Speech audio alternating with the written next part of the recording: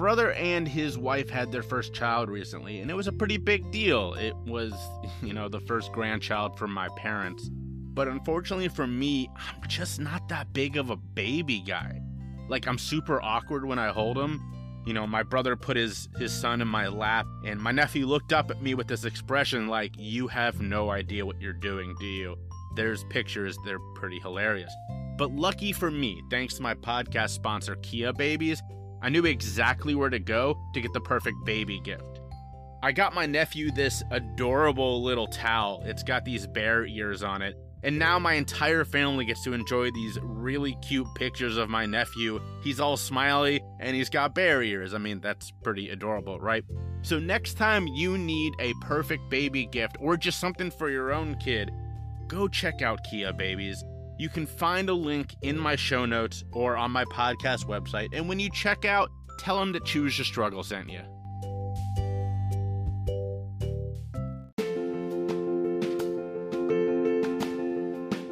But I'm going to just go ahead and invite Jay Schiffman up to share his story. So let's give it up for Jay. Welcome to the Choose Your Struggle podcast. I am your host, Jay Schiffman.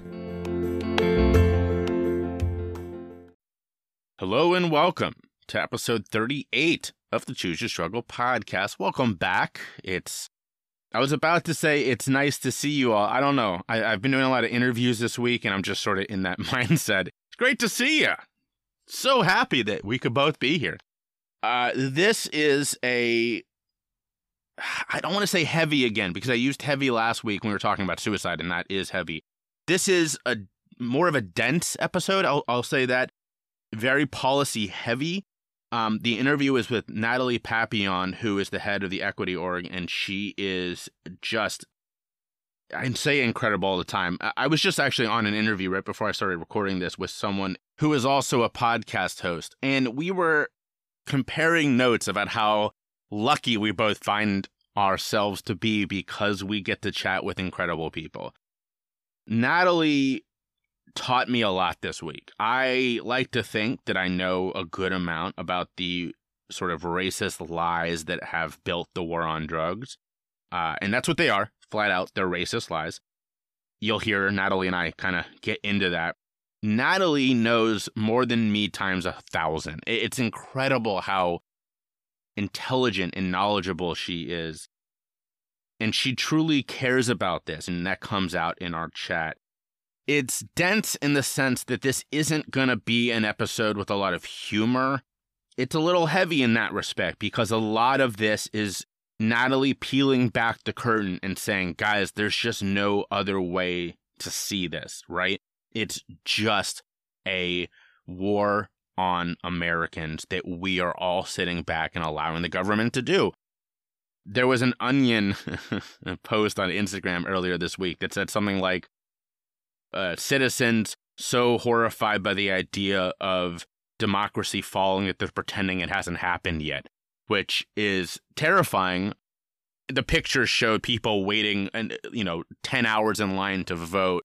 And then on the other picture was protesters being beaten by police.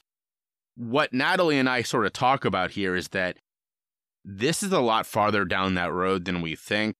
And it's scary. It is really, it's been going on for decades, for generations, and it's terrifying. The flip side of that is the shout out this week, who's a young woman named Annie Lieb, who is a ray of sunshine. She's incredible. We got connected on LinkedIn where, as I've said many times, we have this robust mental health community. Her whole thing is living with Anitude. She's just amazing. You're going to want to follow her. As always, the links are in the show notes, and they both shout out, both Natalie and Annie, where you can find them. This episode is dedicated to a personal hero. Sadly, we lost the incredible American Joe Morgan this week. I'm a big baseball fan. Y'all know that. Big Reds fan, which obviously makes me a big Joe Morgan fan. That was something that I was taught very early on from my father, who was lucky enough to be a Reds fan during the 60s and 70s, during sort of a golden era for our franchise. And that, of course, made him a big Red Machine fan, which made him a huge Joe Morgan fan. And so we were sort of taught the amazingness of Joe Morgan because he was the little guy like our family is, but he played his heart out. More than being the greatest second baseman of all time, which he was, no question about it. Joe Morgan was an incredible American. He was a black man in a sport that has a long history of excluding black players.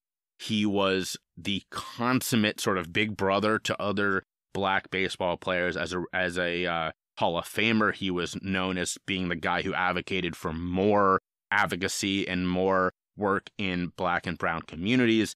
He famously sued the police department in, I think it was Los Angeles, over civil rights abuses that he himself suffered.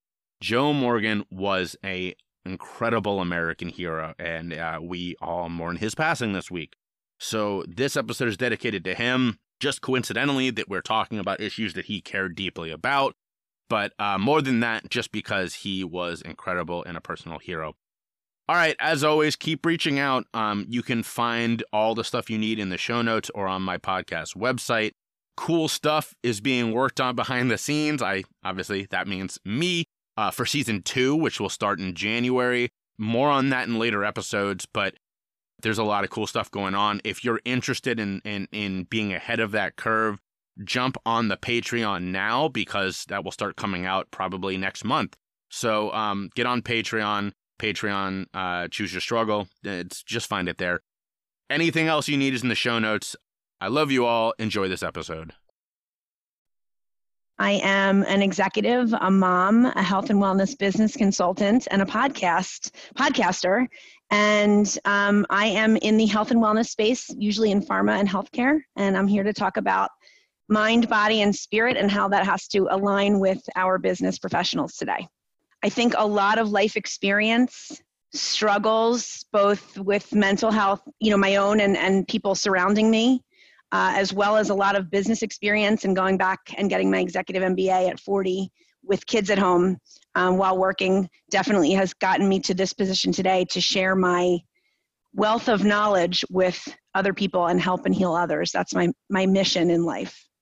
My heart is in the mental health space. My heart is in helping others and healing others. And the reason I can do that so well, and why people in my reviews don't say, yeah, she's the valedictorian and we always copied her papers. My papers were good, but what people said about me, what people talk about when I leave the room is my warmth and empathy and compassion for others.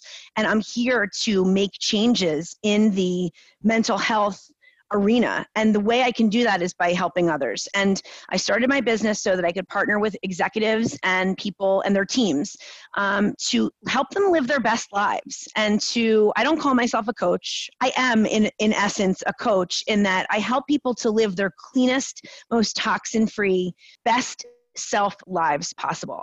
It's less about like a therapy type thing, and it's much more about finding solutions. So how can I'm like a fixer. I've always been a fixer. So to a fault, at times in my life, I've been a fixer. And it's like, sometimes people just want to talk. I'm not that person. I'm not the therapist. I'm the okay, here's the problem. Let's put together a solution. Let's find ways to get to the roots of these mental health issues. Understanding your past is important. Looking toward the future is important, but there's no other time besides right here, right now. I am focused on you right now. This is where it's at. There's nothing else on my mind or on my plate. I have learned to take it down a notch and be right here. And I've learned that through mindfulness and through gratitude lists and through journaling. And and breathing. That is the only way you can do it. That is the only way you can live your life. It's the only way you can be living with Anitude. So if you're interested in me and you come to me, because I don't go out and find clients, all my clients are referrals and word of mouth. So if you're interested in me and you come to me, there's a reason.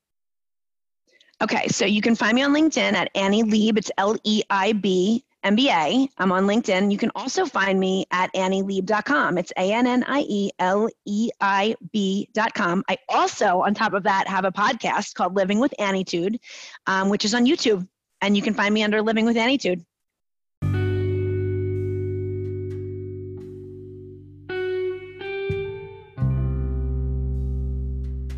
There's very little better than waking up in the morning to a truly fantastic cup of coffee. And if you're like me, you're looking for something that tastes fresh and isn't weak or overproduced. That's why I've switched to Four Sigmatic and I won't go back. Four Sigmatic mixes their beans with mushrooms to give your brain that jumpstart you didn't know you needed. So go to the link in my show notes or on my podcast page and use the code CHOOSEYOURSTRUGGLE at checkout for 10% off. You can sign up for one of their awesome subscriptions or just try buying a bag. And with their 100% money back guarantee, there's no downside. So check them out today and don't forget the code CHOOSEYOURSTRUGGLE.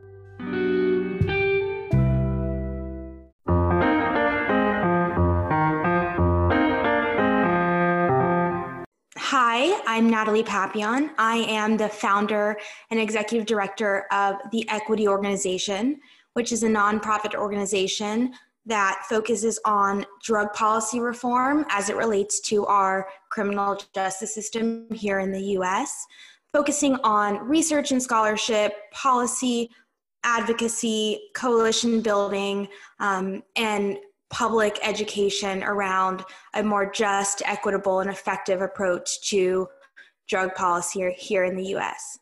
So before founding and running the Equity Organization, I was very much in traditional corporate America, and I knew I wanted to do something a little more socially minded, but to be totally frank with you, my assumption was I would go and work on some campaign or do something in my personal life as a volunteer. And I was having a conversation with a colleague actually at Google, totally serendipitously, and she mentioned offhandedly that her father had started a hedge fund in the cannabis space. And at first I didn't really think much of it. You know, good for you, good for your inheritance. You know, I'm based in New York, and I wasn't as familiar with sort of the growth of the regulated market.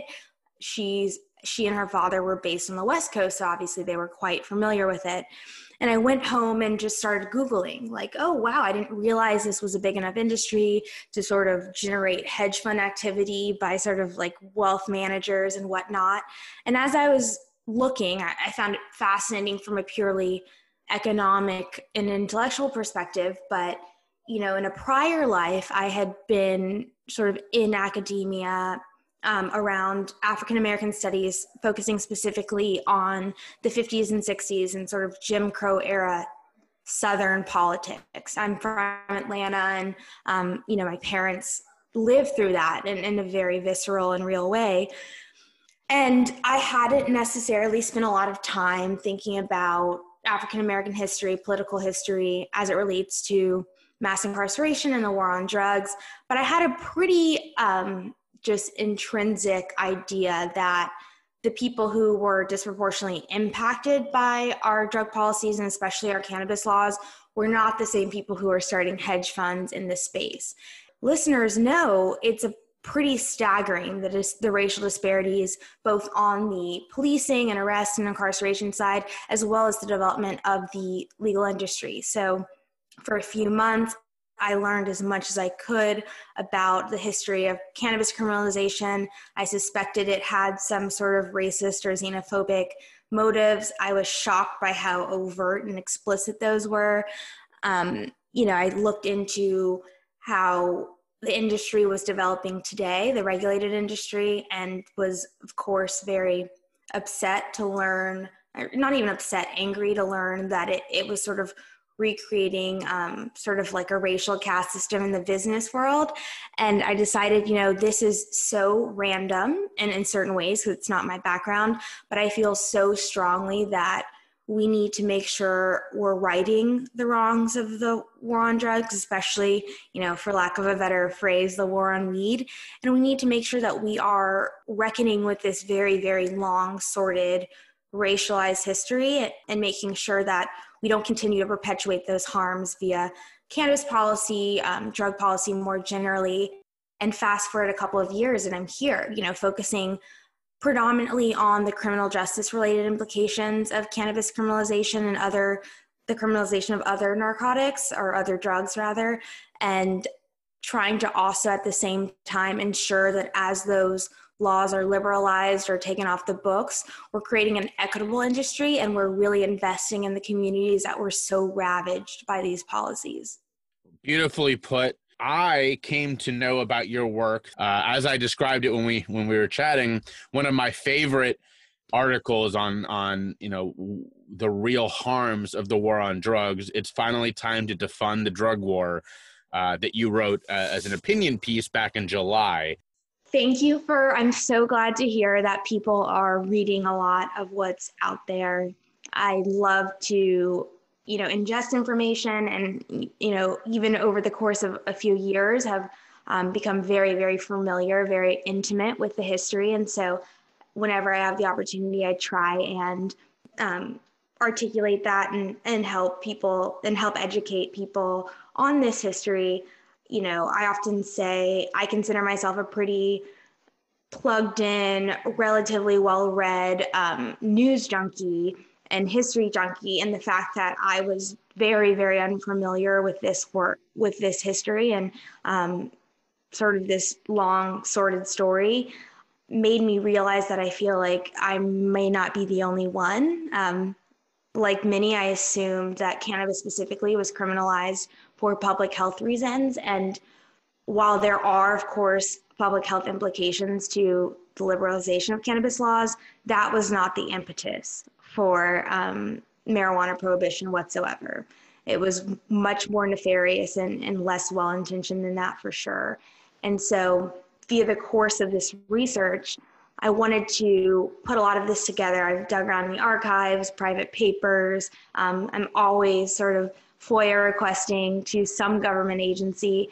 And after accumulating all this knowledge, I feel like it's sort of, I'm indebted to the people who have come before me, but I also want to make sure it's accessible to others. So I am, it's been pushed a bit with COVID, but probably early spring 2021, releasing a book on the early history of cannabis enforcement and sort of drug policy more broadly, focusing really from the late 1800s to the mid 20th century, because I know there has been a lot of ink spilled on post-Nixon era drug policy, but there's some very fascinating stuff that obviously happened before then that informs a lot of what happened post-1970. And I want to make sure people are able to access that and learn from it and not repeat history, because I see a lot of that even with drug policy liberalization happening today. I would love to dive into to that period, because you're so right. When we talk about the quote unquote war on drugs, and specifically as it revolves around marijuana, we sort of focus on Nixon to now, which is, as you perfectly said, there's a lot to get into there. But the war on drugs didn't start with Nixon. He sort of announced the official coalescing around an idea that had already been going on for a long time. Why is it that we as sort of a country have completely forgotten the evils of Harry Anslinger to history? I will give you my thoughts. I think there are a lot of factors as to why we focus on post-Nixon to now. I think that the biggest reason, and this does not just apply to drug policy, but it applies to sort of all of American history, is that we tend to be quite ahistorical as a country. I think we're relatively young. I think our education system does not over-rely, to say the least, on learning about the nuances of political history. So I think we just tend to study and act upon things that are more recent. And everyone knows who Nixon was for reasons other than Vietnam and the war on drugs or the drug war. He's a very visible figure in the American sort of socio-political history. So it's really easy to demonize Nixon, and it's really more complicated to go further back than that, especially when you're talking about someone like Harry Anslinger, who at the end of the day was a bureaucrat. He was not an elected official. He was not necessarily getting books written about him. He's still not really getting books written about him. And so he doesn't have that celebrity that would make his story and his role in American political history pretty compelling. But I do think it's incredibly important that we realize that the war on drugs did not start with Nixon. In fact, I would never want to paint myself as a Nixon apologist by any chance. I have quite a few issues with his leadership as a whole, let alone his leadership when it comes to drug control strategy. But when you look at the presidents who came after him, Nixon formally declared the war on drugs, but he actually invested more money in public health-facing initiatives than interdiction and law enforcement efforts. So I often say the real war on drugs started with Reagan. Nixon and Carter and Ford, I would not say they were great on drug policy. I do think Carter deserves more credit for a lot of what he tried to do, but Reagan is really the one who accelerated and militarized it and created policies that shaped the war that's playing out on American streets even today. But before Nixon, he obviously didn't come up with this idea of criminalizing certain drugs and taking a law enforcement approach out of thin air. There's a long, sordid history starting in the 19th century, actually, where we see American political figures and public figures link opium use, specifically smoking opium use, to Chinese immigration into the American West. And there's a labor story there, there's labor unrest, there's plain old racism and bigotry and xenophobia, there is political posturing and gerrymandering, all of those things that tend to accelerate really reactive policies. But we see this overtly racist imagery, this idea that this foreign substance consumed by these foreign people are an attack on American values, an attack on American lives. There's a sexual element to it, as we see in pretty much the history of all drug policy. There's a lot of it pivots on this fear that white or Anglo-American women are going to consume these drugs and then, have sexual relationships with men of color. And I think miscegenation, which is not a word we use now, but it was in pretty much any text, in the 19th century and 20th century, early 20th century about drug use, there's always that element. And I think it plays on this idea that there are certain narcotics or there are certain drugs that are inherently American. And by inherently American, I mean white, Anglo-Saxon, Protestant, American, like alcohol and tobacco. And there are substances like smoking opium or cannabis or, you name it. And those are threats. And those are coming from different countries. They're produced oftentimes in different countries. They are consumed predominantly, or at least the beginning, by certain ethnic groups or racial groups or sort of new groups of immigrants. And that foreignness is what makes them bad and to be fought and to be criminalized and to brutalize the people who are most closely associated with them. And that's centuries in the making. And we see that happening with opium in the Chinese, in the West. We see that happening with cocaine in the early 20th century, late 19th century, with sort of a newly enfranchised African-American population. There's this fear that Black men are taking cocaine and it makes them bulletproof, and they will uprise. They will be cocaine addled and they will uprise and sort of overthrow this racial caste system in the South, and they'll have sex with white women, and we'll have sort of a multiracial, America, and that should be feared. And then we really see that they refine that messaging when it comes to cannabis in the 20s and 30s, especially with the Mexican immigration into American Southwest, and so it very much gets tied to those, what Anslinger would testify before Congress as degenerate races are the people who are consuming these non-native drugs. And that's why we need to really put a lot of time and effort and energy and resources into fighting the scourge of drugs, but mostly fighting the people who use them. So if there's one thing, like this is always very fascinating to me as a student of history, especially on this topic.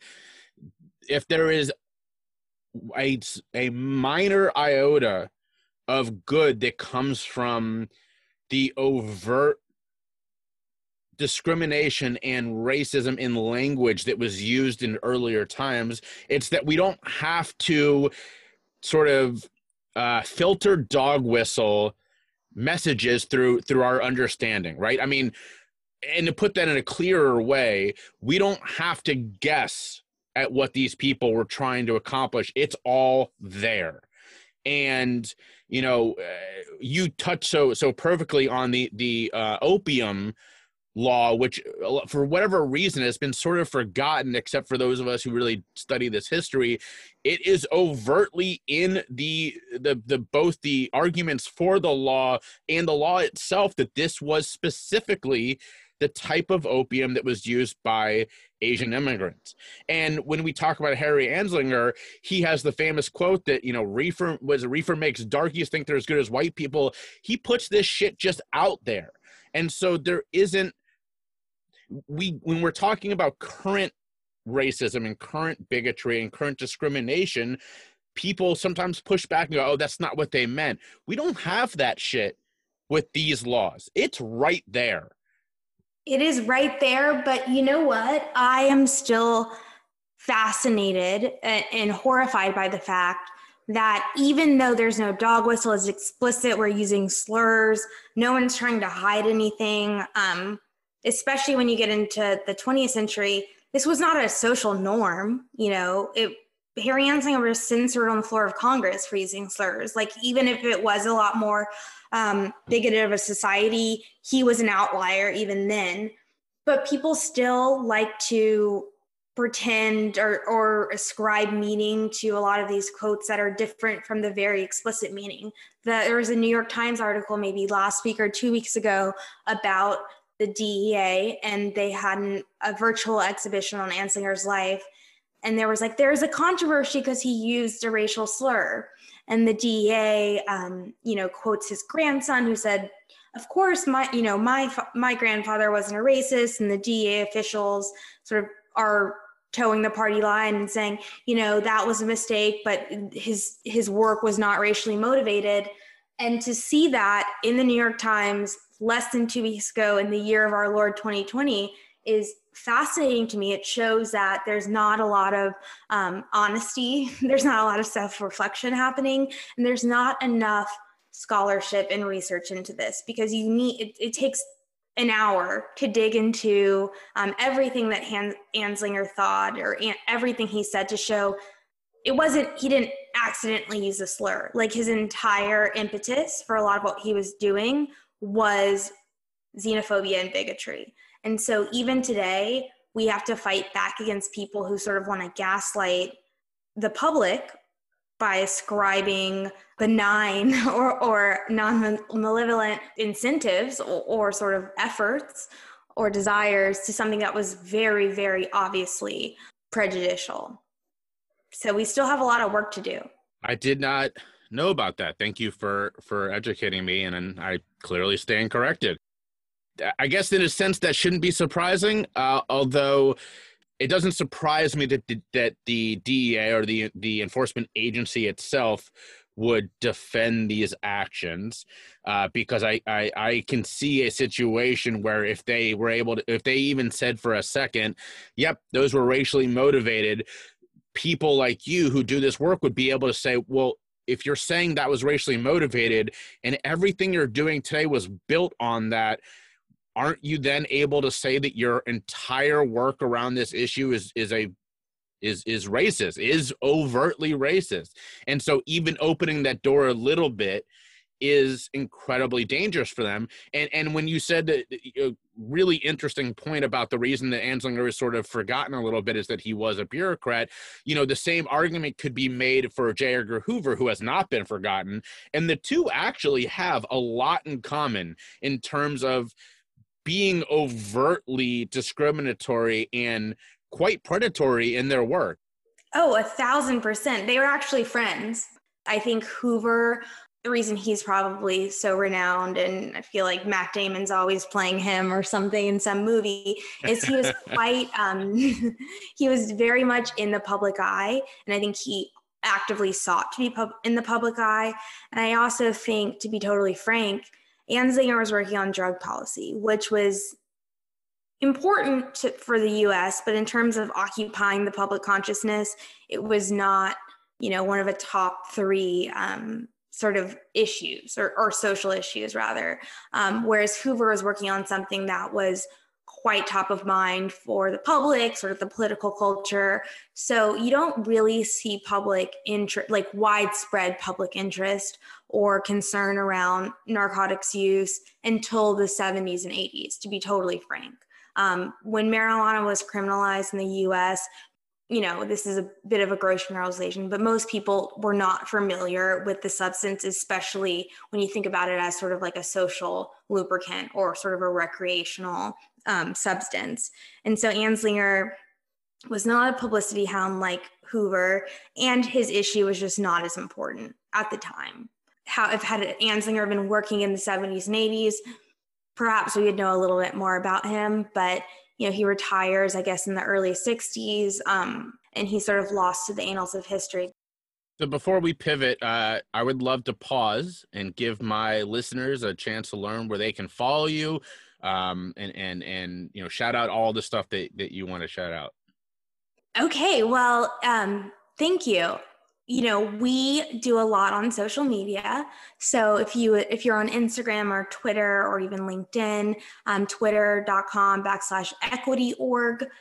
Same with instagram.com/equityorg. I will say we do a lot of writing and publishing. And so I love to direct people to our Medium account. So medium.com/equityorg. You'll find a lot on the sort of historical underpinnings of drug enforcement strategy in the US, as well as some issues that we're wrestling with in the current day.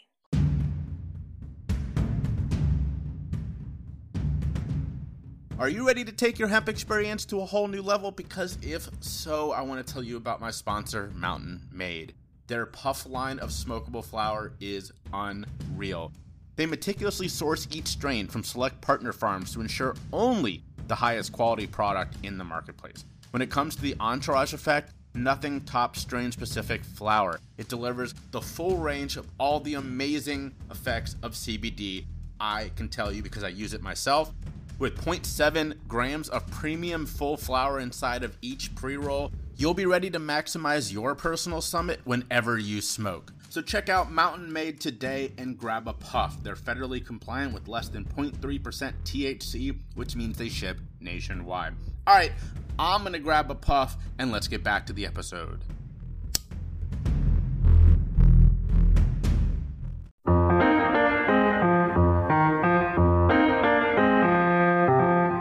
Have you ever thought about starting your own podcast and then thought, man, I don't even know where to begin? Well, I have the perfect answer for you. It's Anchor. They have all the tools you need to get started right away, all in one spot. You can do it from your phone or your computer. They'll even distribute for you, so you don't have to go looking for places to get your podcast out. But the best part is it's all free. That's right. You can sign up today without any hassle at all. You can even start making money right from the beginning. It's everything you need in a podcast in one place. So check it out today. Go to anchor.fm or download the free Anchor app to get started. I'll say it this way. When you and I first sat down to chat, we were still discussing sort of the aftermath of the George Floyd murder. Unfortunately, we now have another, gross misuse of force, and I honestly don't have the words to perfectly articulate the awful disgustingness of what we saw the other day with Mr. Blake.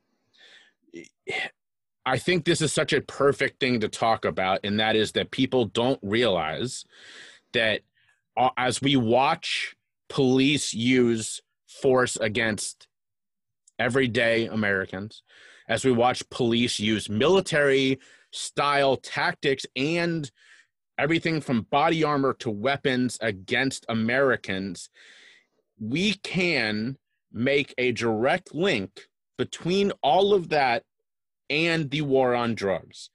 And I don't think that relationship is talked about enough, and so I really appreciate that that's a project you've been working on. Thank you. Yes, I tell everyone everything they're seeing on their Twitter feeds, everything they're seeing play out on the nightly news, the gross sort of over policing of different neighborhoods, sort of incredibly brutal techniques and practices, those, I won't say they're directly, they didn't start with the war on drugs. American policing has a sordid history that starts way before sort of Nixon and Reagan, but they've been accelerated and escalated and expanded solely because of sort of the drug war. And there are a few ways to look at it. So if you're like I am, I guess I wasn't shocked, but I'm still horrified by the militarization of police, I would encourage anyone to look at the Section 1033 program, which is a federal, Department of Defense administered grant program that basically gives local law enforcement agencies access to military grade technology and weaponry for free. And billions and billions worth of dollars. So if you're wondering why, Pleasantville, USA has a mine-resistant Humvee truck in a cul-de-sac, they got it from 1033 or a similar program, or like a JAG grant or something like that. So starting in the 70s and really ramping up in the 80s and 90s, especially the 90s actually, we started these programs that dump billions of dollars worth of military grade equipment into anyone who asked for it, provided it's being used for counter narcotics activity. So it wasn't like, oh, here's some money, here's some sniper rifles or whatnot. And, if you're doing drug enforcement, like you can use it for that. No, these programs are predicated on this equipment and these dollars being used for counter drug operations. And post September 11th, you also see some of that allocated to anti-terrorism operations. But of course, Pleasantville, USA is not really grappling with that, as you can imagine. So when you look at the militarization of police, direct tie to drug war policies and practices. When we think about things like the no-knock arrest that killed Breonna Taylor, obviously that is drug war related.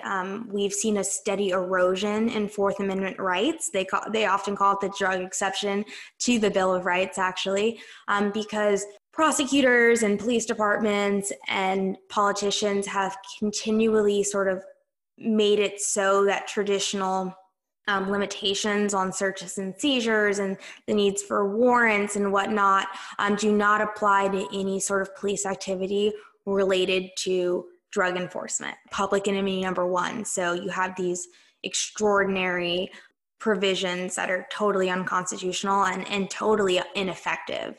SWAT teams. Now, SWAT teams existed before the official declaration of the war on drugs, but they were used for extraordinary situations. They were really sort of conceptualized for huge riots or sort of social unrest, school shootings, hostage-taking situations.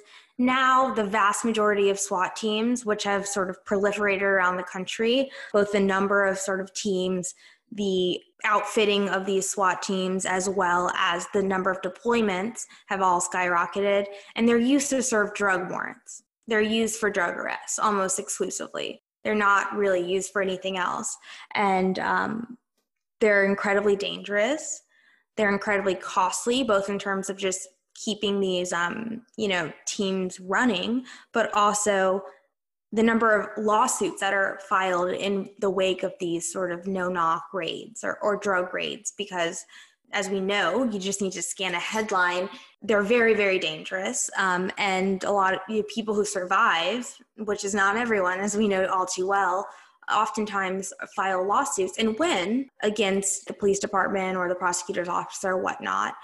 And they put police officers' lives in danger. Their most big sort of police-related organizations are anti sort of the escalation of SWAT team. Not most, but there are quite a few prominent ones, because there's no need to sort of use all of this force to bust someone who they shouldn't be busting anyone in the first place, but who may be growing a few cannabis plants in their backyard. And because of the way police are incentivized and because of the ways case law works, the vast majority of time, if you're using a drug grade, a SWAT assisted drug grade, you're doing it for a very small amount of of sort of narcotic related material, because you can only do it if the amount of material can be easily disposed of. Well, it's pretty easy to flush a few joints down a toilet. It's not particularly easy if you have like a huge sort of meth lab to sort of dispose of that. So you only really get a warrant if you're looking for a small amount of drugs, which is totally counterintuitive and ineffective in so many different ways. So that's sort of on the militarization side. But then I'll say something that most people are probably familiar with, stop and frisk, and just sort of like the proliferation of patrol cops and people on the street. That really ramped up in the 90s and the early 2000s, same with traffic stops. And that was directly tied to drug enforcement, both on the federal level and then the state and local level. We see that. I'm based in New York, so of course there's a horrific history of using sort of searches and seizures like stop and frisk, but that only exists, those very, very frequent police public contacts, which are disproportionately, almost exclusively in low-income neighborhoods of color, come from drug enforcement efforts and quality of life policing, which is just another name for drug enforcement efforts. So everything we're seeing directly tied back to drug control strategy. And the most important thing is very, very, very ineffective drug control strategy. Everything that's been done, no impact on American drug consumption. Actually, it's had an oppositional impact. Yeah, I think you finished with a very, very important point, which is that there have been numerous studies that show that drug use has continued at the rate that was essentially expected before the war on drugs started. And you also made it clear, which I appreciate, want to underline, these are predominantly the outcomes of this of the war on drugs are used in predominantly communities of color and against Black and brown Americans. It's not that there aren't white Americans who are the on the receiving end of these horrible policies. There are, and we obviously feel for them as well. But it is a majority against communities of color. And even though we know from, again, numerous studies that use among communities is essentially equal. Oh, 1,000%. Actually, I'm speaking a lot about cannabis, but this could apply to several other substances. In New York, for example, which has been the epicenter of cannabis enforcement for, over 20 years, almost 30 years, actually, white residents are twice as likely to consume cannabis than Black or brown residents. So literally twice as likely. And yet Black and brown New Yorkers make up 90 to 93% of all cannabis related enforcement. So not only, across the country, it's changing a bit, consumption levels are pretty much the same according to different sort of racial groups. Actually, Black and brown Americans are actually now slightly less likely to sort of consume cannabis, but you see the enforcement almost exclusively targeted at the people who are the least likely to actually be in possession of this substance. So the racial disparities are staggering. Even in states that have liberalized their laws, they continue even when the substance is decriminalized. They oftentimes actually escalate after a substance is decriminalized, which is this interesting sort of legal analysis that I won't get into, but that's also really fascinating to think about. And I think I say this and it feels very, very flippant, or it feels like maybe a bit of an overgeneralization. It's not drug control, it's social control.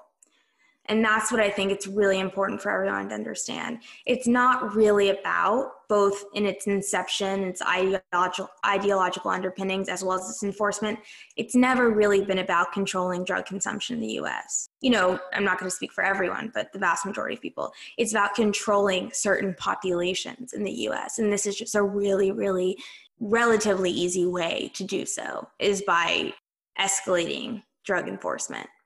Again, it goes back to what we were saying, that a lot of this is overt. There are no, there are less dog whistles and more overt, bullhorns. And the quote that I always go back to is John Ehrlichman, who was the advisor to Nixon, who said flat out in the 90s, and when he was being interviewed about this, look, we knew we couldn't make it illegal to be black or a hippie against the war, but we could make it illegal to use the drugs that those communities used, and we could police them out of, all of that. So it is blatant, and yet there are still people. And I will say this, I was asked this not long ago by a reporter, do you get mad, when someone comes at you with that stigma against drug use, against, as a person in recovery, against your disease, whatever you want to call it?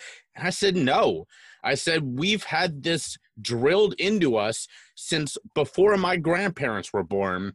Why would I be mad at someone who doesn't even realize that they've had these ideas implanted in their brain? Now, do I want them to educate themselves? Yes. Do I want them to open their minds to the possibility that they've been lied to for their entire life? Yes, I want that. But am I mad at them? No, because it's be like being mad at someone for breathing air. You don't even realize you're doing it. Not at all. And I do one thing that law enforcement agencies, public figures, political sort of elected officials have been really good at is propaganda. They've been very, very bad at actually improving the public's health when it comes to drug consumption, but they've been incredibly efficient and successful at demonizing drug users, criminalizing drug users, and making the American public, whether they consume drugs or not, feel like there is a moral failing associated with it, or there is sort of a inherent criminality and sort of, criminality towards substance consumption, I think. And that's really been negative, both in terms of what we see with sort of the rise of mass incarceration, but also the psychological impact on people who are struggling with, potentially problematic substance use. It's made it so that we don't fund and we don't put resources towards rehabilitation and sort of people who no longer want to consume. We don't make that easy for anyone. And in fact, we make it actively difficult. If where we're putting funding and what the public rhetoric is an indication of how we really feel, then we don't give a shit, about actually making people better and making people healthier and happier and more productive. We just care about throwing people in jail and making them feel like shit about themselves. And that's been very, very, very obvious. So before we go to the closing questions, I would love to end I sort of do this because I'm passionate about it, and I, the research into the history is not literally my day job. It's what I do to help me with my day job, and also because I find it just incredibly fascinating. But you do this for a living. So tell me and tell my listeners and tell everybody out there, what is giving you hope and what should give them hope? There's actually a lot, and I'm not a particularly optimistic person. I'm very skeptical of a lot of progress just because I've seen it play out. But if anything, the past couple of months has taught us that a lot of people were not aware of sort of the nefarious intentions or sort of the problematic implications of how we treat drug consumption, how we conceptualize the role of the police in American society, just what we think about politicians and elected officials more generally.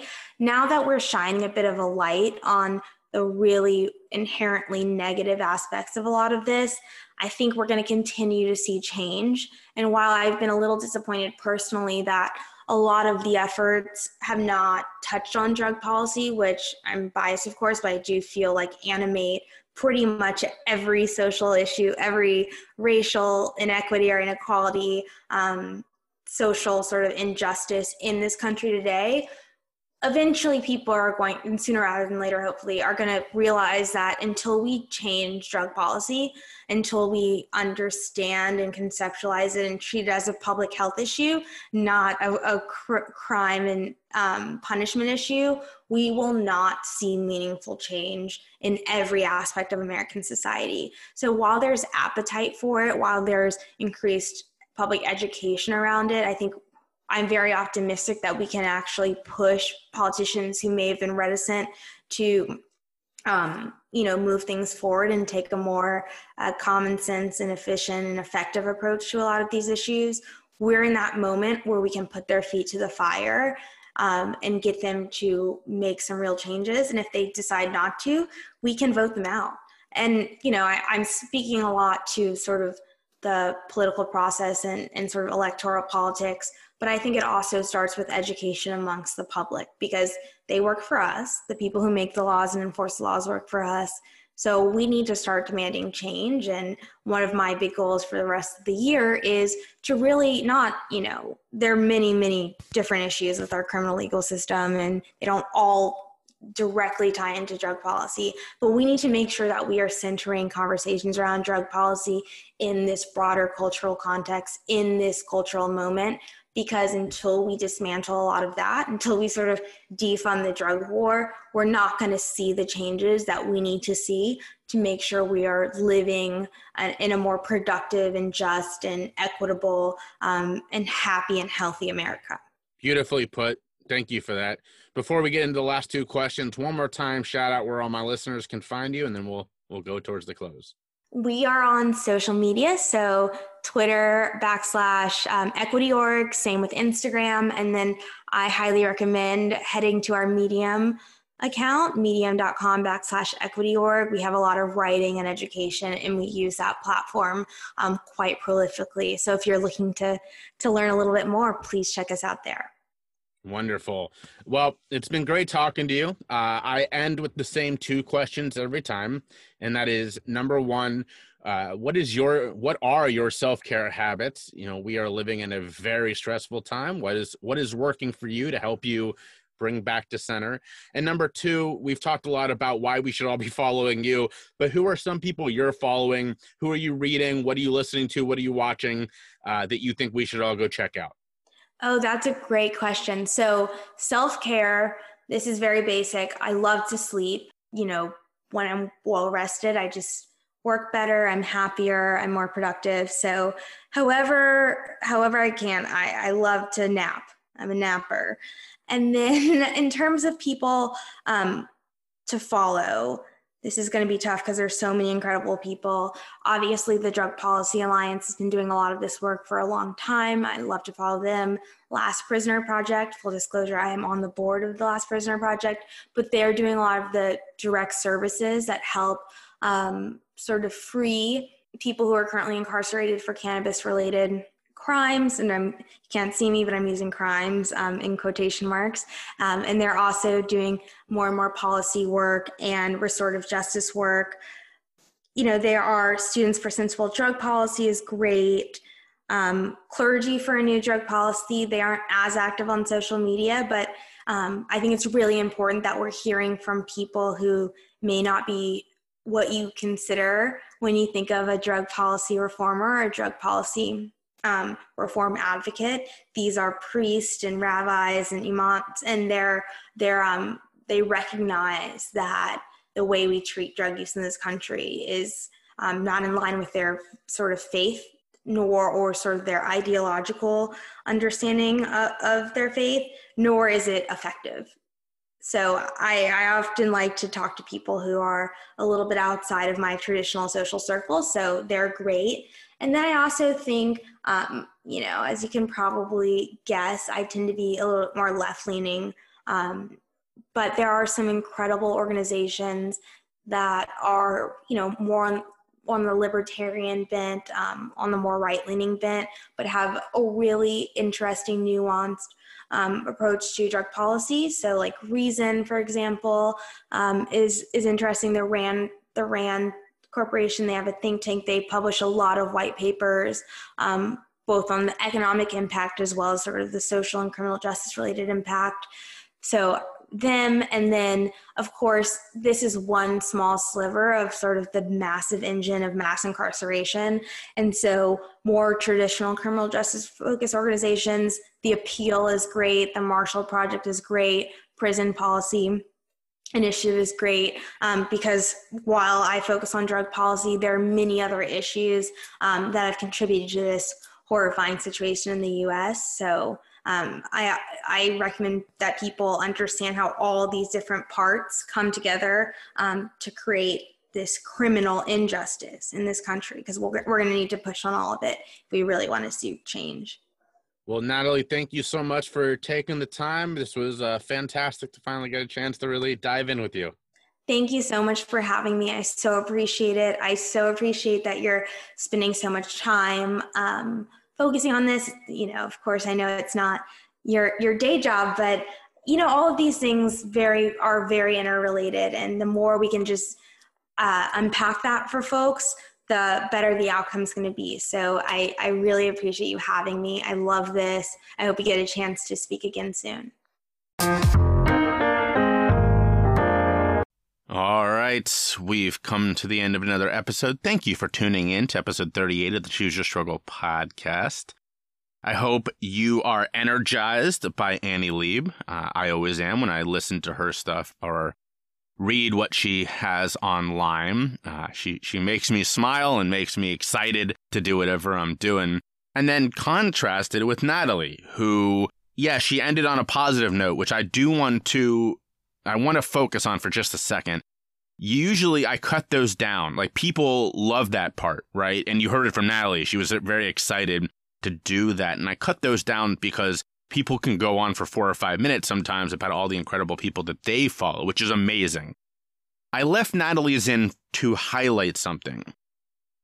We who believe that the war on drugs is a racist war on American people and founded on lies, we are not sort of the loudest voices in the corner screaming. We're not the loud minority. Ending the war on drugs is a very popular idea. And it's not that people are asked that specific question, right? They ask questions like, do you believe that we should outlaw no-knock warrants or no-knock raids or whatever the case is? Do you believe that stop and frisk is being used to target Black and brown Americans? Like, these kind of things. And the answer is always overwhelmingly yes in every group. We have been made to think that this is not a big issue. We've been taught that this is Democrats only, and that's just not the case. This is not partisan. All sides and everybody overwhelmingly, we're talking 70% for a lot of these issues, believes that this stuff is just downright despicable. So go back if you want to and listen to all those people that Natalie follows, because that gives me hope that this is a thing we can end. There are so many amazing groups doing this work. And something to think about. This touches us in so many different ways. It's not just lives being upended or ruined. It's not just the prison industrial complex. It's our tax dollars that are being wasted by these policies. Natalie mentions, if you wonder how it is that, Pleasantville, USA has a tank driving down a cul-de-sac, we paid for that. We did. The American people paid for that tank. The police aren't paying money for that. That was us. We gave them that. We gave them these incredible weapons of war that are being used against us. We gave them the body armor. Here's where it's even more gross. We gave them the money that is being used to defend them when they kill somebody. The news doesn't talk about that a lot. The next time one of these killer cops goes to court, that's not his dollar that's being used to hire a lawyer. That's not his dollar defending him. That is ours. Let that sit with you for a second. Billions, tens of billions of dollars are being wasted every year Sort of related, there's a show on Netflix that my wife and I love called Trigger Warning with Killer Mike. Killer Mike, who some of you may know, rapper, part of the Dungeon family, which is Outkast's collective. He is also in Run the Jewels, which is a very popular rap duo. He has a song that I think you should all check out. It's in the show notes, called Ronald Reagan, that is all about sort of this idea that Natalie touches on, which is the softening over time of some of the images of these people. We think of Reagan as, oh, grandpa, he was such a kind. Ronald Reagan is the fucking devil. And Killer Mike has a song about this specific thing because he talks about how a lot of these things that Natalie so perfectly touches on, we associate with Richard Nixon because Richard Nixon officially launched the war on drugs. But Ronald Reagan was the one who made all of this possible. And yet no one's talking about him right now. As we see police barging down doors with battering rams that they acquired from the government using our tax dollars, all of this is thanks to Reagan. So go check out that song, educate yourself a little bit. I mentioned this. I don't get mad at people who don't know this. It's been hidden from us. The opposite of this was taught in schools. I joked with John Hudek, I think it was a couple weeks ago, about how DARE and Just Say No were literally taught in schools. So do some education. I hope that these conversations that I have on this podcast are not the end of this for you. It should be the beginning. Go read the new Jim Crow, obviously an amazing book. Go watch 13th, a great documentary. There's a lot out there. The People's History of the United States by Howard Zinn, incredible book. Go read these things because people are putting this information out there and not enough people know this because we're not being taught in schools. I wonder why. All right, here is your card for the week brought to you by Blurt. This is the last one read by my father, Steve Schiffman, and here it is. This is from the Believe in Yourself card set. Prioritize rest. It allows you to be the calmest, most badass, rational, restored version of yourself. That's a wonderful card. I am sad that that's the last one I had him read. There's one more from my mom coming. My wife and I was just joking this morning, actually. We have become those people in quarantine that are like prioritizing sleep above everything else. And that's a good thing. It's been years since I was the guy that was out late at night at the club or something, but getting adequate sleep is so important. And it's something that we were taught for a long time was dumb or was like a sign of weakness or get out of here with that bullshit. Sleep is so important. You heard Natalie say that is her form of self-care. Like, it's just so important. Get some sleep. Do that for yourself. Your good egg for this episode is twofold. Number one, go listen to Reagan by Killer Mike. That's in the show notes. But number two, I get a lot of opportunities to tell my story. I think it's incredibly important to normalize talking about struggle, about substance misuse, about mental health. There's a book that just came out called Gladversity that is, I believe, 40 stories similar to mine in very small bite-sized forms. I think my story is a page and a half. I was lucky to be a part of this, and you can find it on Amazon. I think that's the only place that we're selling it right now. The woman who put it together is Laura Borland. She's an amazing editor, and she did all this. She reached out to people like myself who do this work and asked if she could have our stories for this collective. I think it's incredible. The link is in the show notes. I've purchased it myself. And I'm not just in it, I purchased it. So go and check that out if that's a thing you're interested in. I never advocate spending money for people that don't have it. Don't do this if $15 or whatever it is, $18 is something that you can't afford. I completely understand. If you have the money and want to support a great cause, go check out this book.